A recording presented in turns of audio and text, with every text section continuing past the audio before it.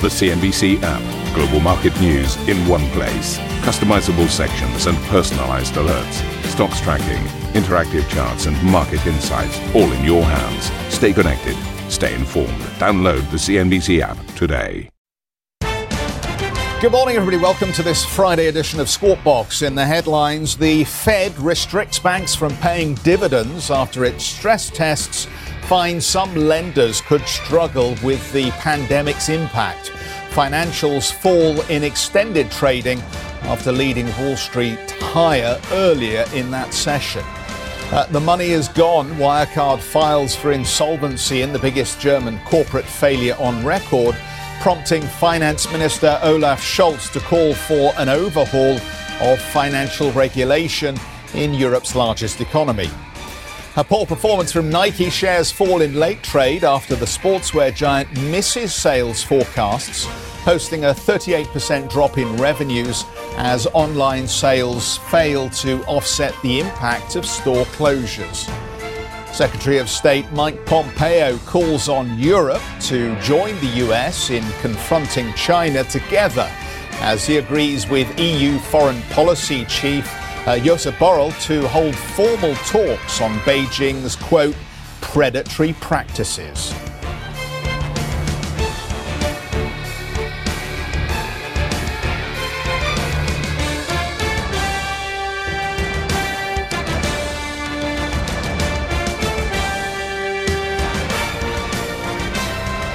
So let's start off with the Federal Reserve stress tests. The bank has put fresh restrictions on US banks after the central bank said the stress tests show some lenders could see significant losses in the economic downturn caused by the pandemic. Dividend payments will be capped at current levels, while share buybacks will be suspended until at least the fourth quarter. Lenders will also need to resubmit payout plans to regulators, and it's a policy that will have to be repeated every quarter. Shares in major US bank stocks fell in after-hours trading. This after financials led the major averages higher during Thursday's session. However, Barclays CEO Jez Staley has told CNBC he is optimistic about the economic outlook, adding that central bank liquidity has supported recent market moves. The real question, I think, will be what's the long-term economic impact on this pandemic. But given the robustness of fiscal and monetary measures, it's not that surprising that the markets have held up the way they have. Right now, we are more optimistic about the robustness of the recovery today than we were a month and definitely 2 months ago. Jez Staley from Barclays. Well, calls for negative rates in the US have increased during the COVID crisis, with President Trump repeatedly urging the Fed to pursue the policy. But Dallas Fed Chair Robert Kaplan warned sub-zero rates would hurt the financial industry. Many companies are heavily reliant on borrowing in the commercial paper market, their short-term funding market, based on a healthy money market industry. And my concern is that if you had negative rates, what would be the negative effects on financial intermediaries, including money market industry, commercial paper, banks in general, and are the benefits worth the cost? My own judgment is I don't think so. Mr. Kaplan there. Well, Randy Watts joins us, Chief Investment Officer of O'Neill Global Advisors. Randy comes to us from New York City, where I think it's probably about 1 a.m. Randy, good morning to you. Thanks very much for joining us and staying up for us. It wasn't exactly a clean bill of health from the Fed, but no one was particularly fingered for poor capital levels. What's your assessment overall of what this now tells the market about financials? Well, I think it does illustrate the Fed's nervousness about the economy. The Fed is trying to err on the side of caution. The quote from the release was they want the banks to adopt prudent measures to preserve capital. The Fed looked at 3 stress tests in terms of the economic scenarios, a V, a U, but the one they're most worried about is a W. The W would be triggered by a second wave of COVID-19 in the United States. And it's a scenario where, in their example, unemployment goes up to 19.5%. If that occurred, the major U.S. banks could see up to a $700 billion hit in loan losses. And I think the Fed wants to make sure that the financial system is in strong shape going into that. And that's really why, as you've mentioned, they've limited dividend increases and buybacks until the fourth quarter, though we think buybacks really aren't going to resume strongly till next year. I mean, it seems like a very prudent approach from the Federal Reserve and appropriate for capital preservation in an uncertain economic environment. But how does it now change the opportunity in financials for investors, given we've already come a long way for markets? Yeah, that's very true. I'd say the banks have been driven recently by two things. The first is regulation overall has been getting easier for them. Last year, they changed the restrictions on prop trading. This year, they've allowed them now to invest in venture capital firms. They're also eliminating the requirement that banks hold margin when they trade derivatives with their own affiliates. That could free up to $40 billion in capital for the Wall Street banks. And I think entering earnings season, investor expectations are very conservative. I think it's a good chance banks will be able to beat these lowered expectations. And that's really driven by a couple of things. Trading has been better in the quarter. Issuance on both the equity and the debt side has been better. And the fee business, particularly wealth management, has been helped by the rebound in the markets. The laggard there is really M&A. Investment banking has been slower in that sense. But I do think the bar has been lowered pretty much, that banks should be able to beat estimates. The results should be up sequentially quarter to quarter, but obviously are still going to be down sharply on a year-to-year basis. We've got a problem here, don't we? The Fed is delivering two opposing messages at the same time. One, it wants to see credit extended to the real economy to help Main Street. But at the same time, it's telling banks to be wary about capital preservation. To what extent do you think that may hamper the recovery from the COVID crisis here? If the central bank is telling these commercial banks, just be very careful on loan origination, you need to be well capitalized. I think that's a great point. I think one of the most important things to watch with the market right now is really the Fed balance sheet. You know, the Fed balance sheet went from about $3 trillion to over $7 trillion in about 3 months. So the last 2 weeks, they've actually shrunk it slightly. I think they're hoping that banks will keep lending if they're not putting capital towards buybacks and dividends, but that really remains to be seen. Randy, is this a nail in the coffin for negative rates? I know the president has been tweeting about that quite a lot. The Fed at the moment seems to be rejecting that position, but we've seen negative rates in Japan, in Europe. In fact, if you look around the world, there are a whole lot of key bonds that are now in negative territory. But the message here seems to be that the Fed is concerned about preserving profitability for the banks. Does that mean negative rates will not happen in the United States? I think the Fed is going to do everything it can to keep rates positive. I would note in Japan and in Europe, negative rates have not proven to be a panacea for the financial sector. I think what the Fed is going to try to do, as opposed to lowering rates even more, they're going to try to add liquidity to the market in the form of purchasing securities, et cetera, and overnight repo operations, which they've obviously been very aggressive in over the last 9 months. So again, do not think the Fed wants negative rates, and I think they're going to try to do everything they can to avoid that. And just to dive into the banks, obviously not all banks do the same kind of business. Some have been focused on the capital market activity, some M&A, and some lending into Main Street and mortgage origination. As you cast your eye across the sector as a whole, notwithstanding what you've said about earnings, where is the best opportunity, do you think, for our audience here? Who's going to be making money in spite of a spike in COVID cases? Well, we continue to like J.P. Morgan. They had a very strong quarter in both debt and equity issuance, though M&A was down sharply. I think the one we're probably most worried about right here is Wells Fargo. That's probably the name that's most at risk of a dividend cut, and their operating profit is probably going to take a pretty strong hit in the quarter. Morgan Stanley and Goldman Sachs earnings are going to decline pretty sharply on a year-to-year basis, but hopefully if the markets can hang in there, they should have a much better second half. Lovely. Randy, thanks so much for staying up for us. Randy Watts, Chief Investment Officer of O'Neill Global Advisors. Let's take a look at the markets for you then and give you a sense of exactly what we're anticipating here today. And the early look at the US futures tells us that we're a little bit flat, quite frankly, as we come into the trading session. So a lot of people scratching their head as to what exactly the drivers for today are going to be. A brief reminder here, we are, of course, heading into quarter end here. And I just want to dwell for a moment on the trading session as we saw it yesterday, because there was a kind of balancing act around the stress test results where investors on the one hand said, well, actually, that's not bad. And then they said, but hang on, the Fed is telling the banks that you've got to hold on to capital here and no buybacks and no dividend increases. And then they thought, you know what, maybe not. So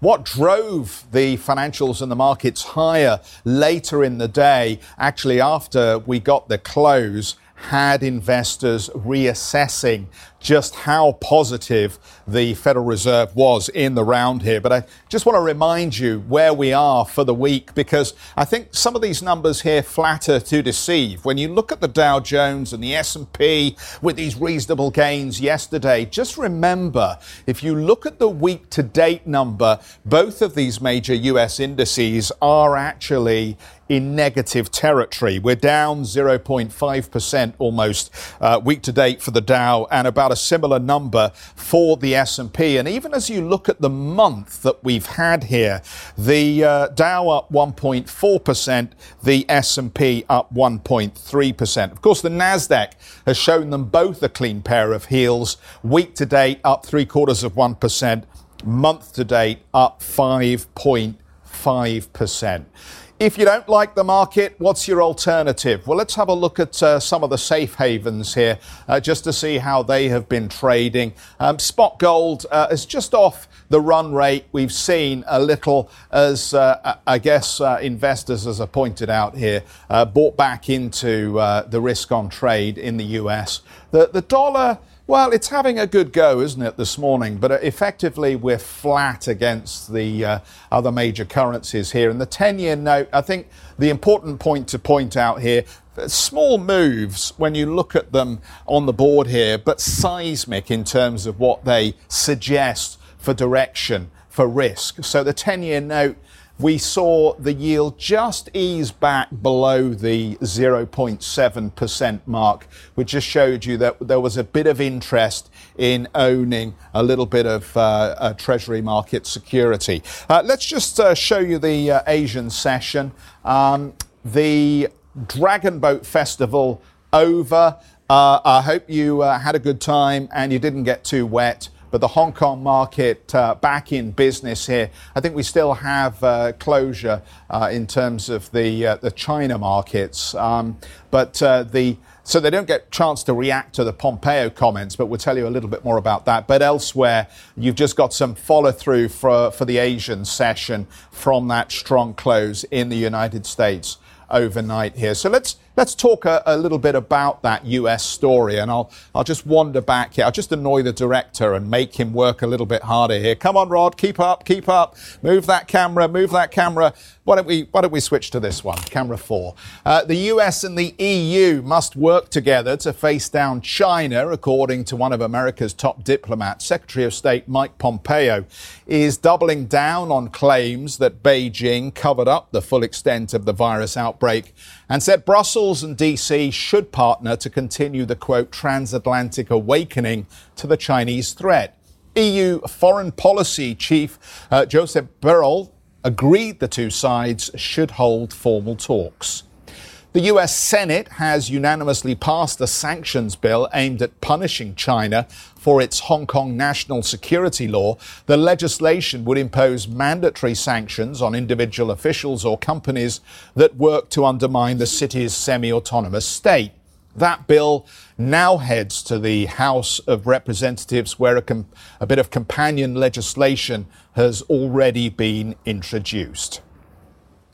Did you follow the travails of Wirecard all through the session? yesterday, well, from boom to bust. Wirecard collapses into insolvency after the German payments company discloses a more than €2 billion financial hole in its books. I hear the sound of stable doors being slammed after the horses long cantered away. We'll tell you more about the official government response to the Wirecard problem.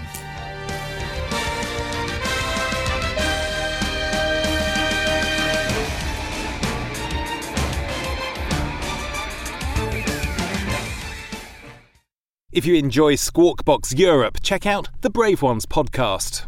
The series explores the rise of some of the world's most successful entrepreneurs. Through exclusive interviews with family, friends and colleagues, the Brave Ones podcast features stories of determination, resilience and ingenuity. Available on Apple Podcast, Spotify and Google Play. The Brave Ones podcast presented by Credit Suisse.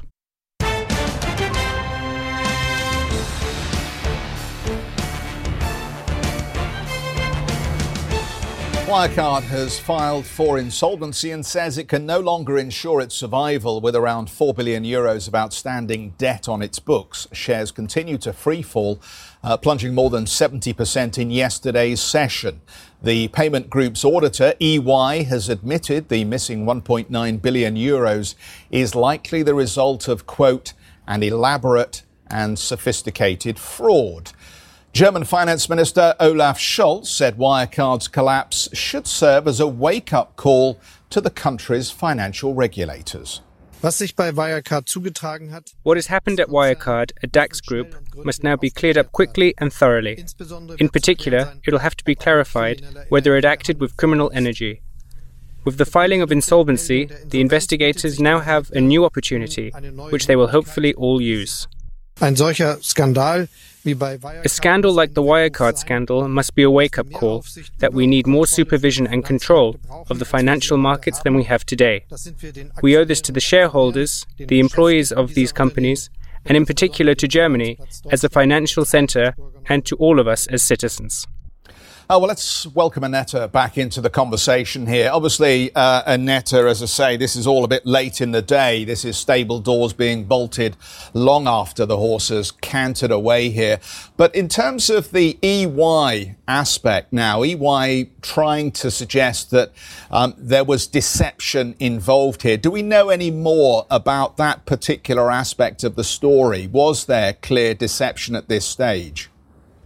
Well, most likely, yes. That's what EY is at least saying, and it sounds very credible. Because if you look at how the company was set up, it's quite interesting. So you have Wirecard Bank, which is located in Munich, which made little money and has only 200 or so employees. And then you have the bulk of the operations actually via third-party clients or counterparts, especially in Asia. And here's the problem, because apparently the revenue via those third-party counterparts was overly exaggerated and that was on purpose, apparently.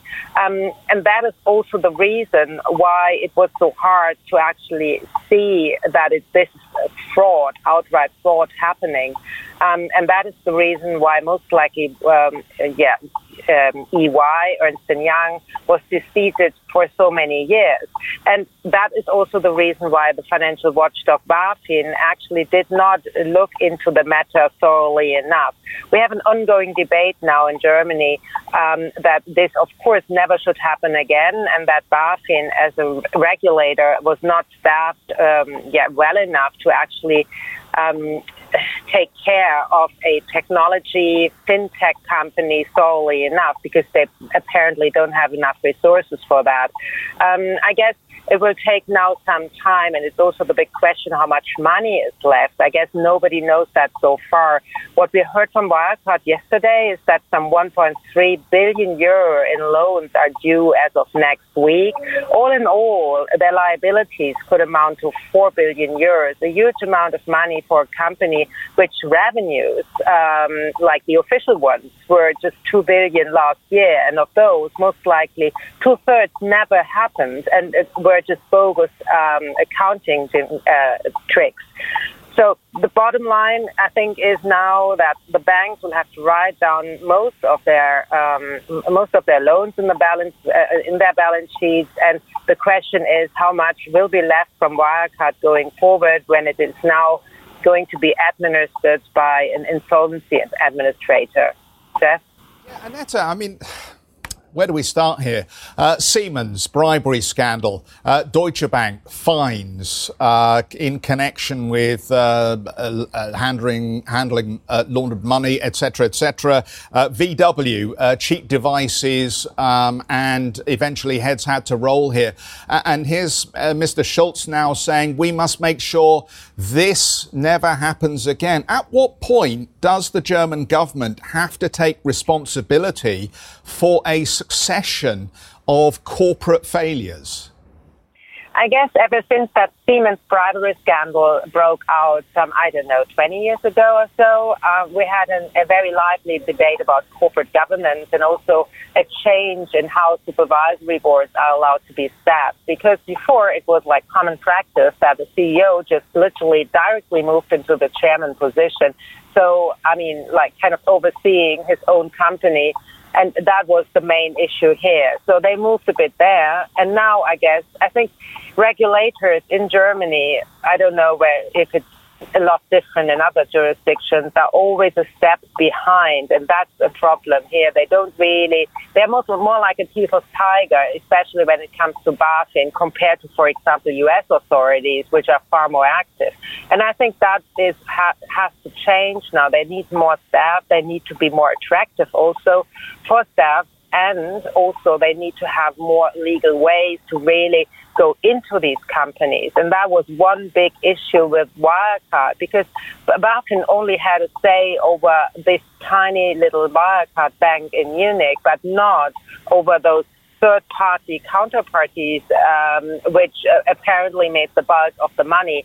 So I guess this debate now, hopefully it's not going away just like that, but things have to change. I'm completely with you there.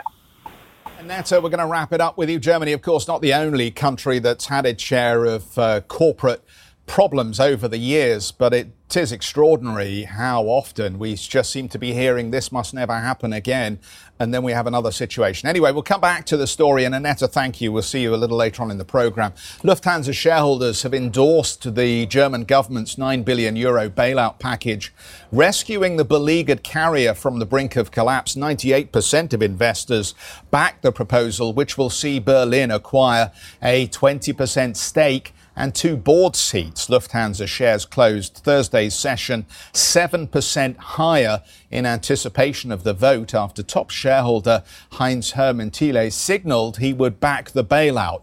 Shares continued to rally in after-hours trade. The German Finance Minister Olaf Scholz welcomed the backing from Lufthansa shareholders and stressed the bailout must not prove a burden to taxpayers. This is very, very good news. Good news for the company itself, good news for Lufthansa employees, and good news for Germany as a business location. With the financial aid, the government is stabilizing a large German company that was in perfect health and has fallen into severe turbulence due to the effects of the corona pandemic. The Dutch government has reached a deal with France to contribute €3.4 billion to rescue struggling Air France KLM. According to Reuters, the aid will be provided in direct loans and guarantees, with the Netherlands gaining a seat on the airline's board. The Dutch and French governments are the carrier's largest shareholders, both holding 14% stakes. France announced in April that its share of the bailout package would be €7 billion.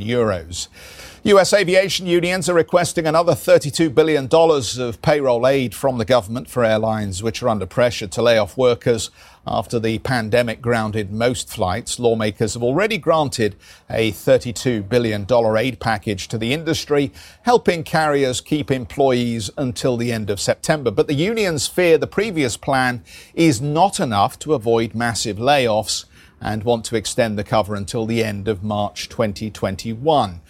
Chief executives from major US airlines are scheduled to hold a meeting with White House officials today. According to Reuters, the talks are expected to cover potential EU restrictions on US travellers.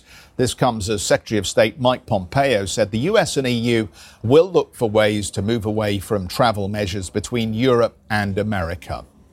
We deny travel to Europe and vice versa. That's the posture that we all sit in now. And I think we're all taking seriously the need to figure out how to get this open. We need to get our global economy back going again.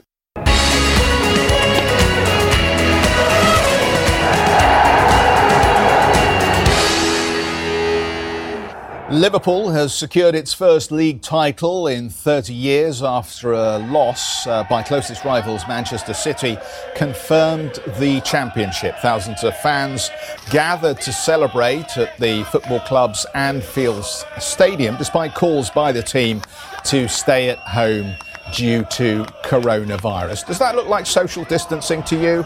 I'm not so sure here, but obviously they felt they had reasons to breach the guidelines. Thank you for listening to Squawk Box Europe Express. For more market-moving news, you can head to cnbc.com. Or join us again on the show with Jeff Cutmore, Steve Sedgwick and Karen Cho, weekdays on CNBC.